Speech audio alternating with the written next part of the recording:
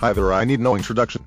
However, today here on the Metaphysical Theater we will read poem by Kirchner named Clue the Mystery, and, of course, the murderess, completely discovered in a parchment envelope apparent confidential, and located beside Mr. Boddy, all along with his departed wealth of erudition in the cellar. Professor Plum, prominent metaphysician, sipping sherry in the hothouse, points out that we spot simply the tip of the iceberg and pass up the berg. It's near in the brain, filtered, unintegrated, kernel mustard, belting definite malt.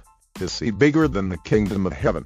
His pensive in the billiard opportunity with the high skirt of forget Scarlet who leans into a mass shot, reflectively pointing out that reality merely exists as soon as it bumps into a different reality. The colonel in a whiskey chafe retorts Poppycock, balderdash. It's every emphatically deductive reasoning. Mr. Emerald is confident that be important is ordinarily empty, fluffed probability, other like a concept and thing, and that the administration knows the entire but refuses to tell its slightest. This generation, Mrs. Peacock, involved in its virtuous evening in the mirror, says that she contain or ascertain it.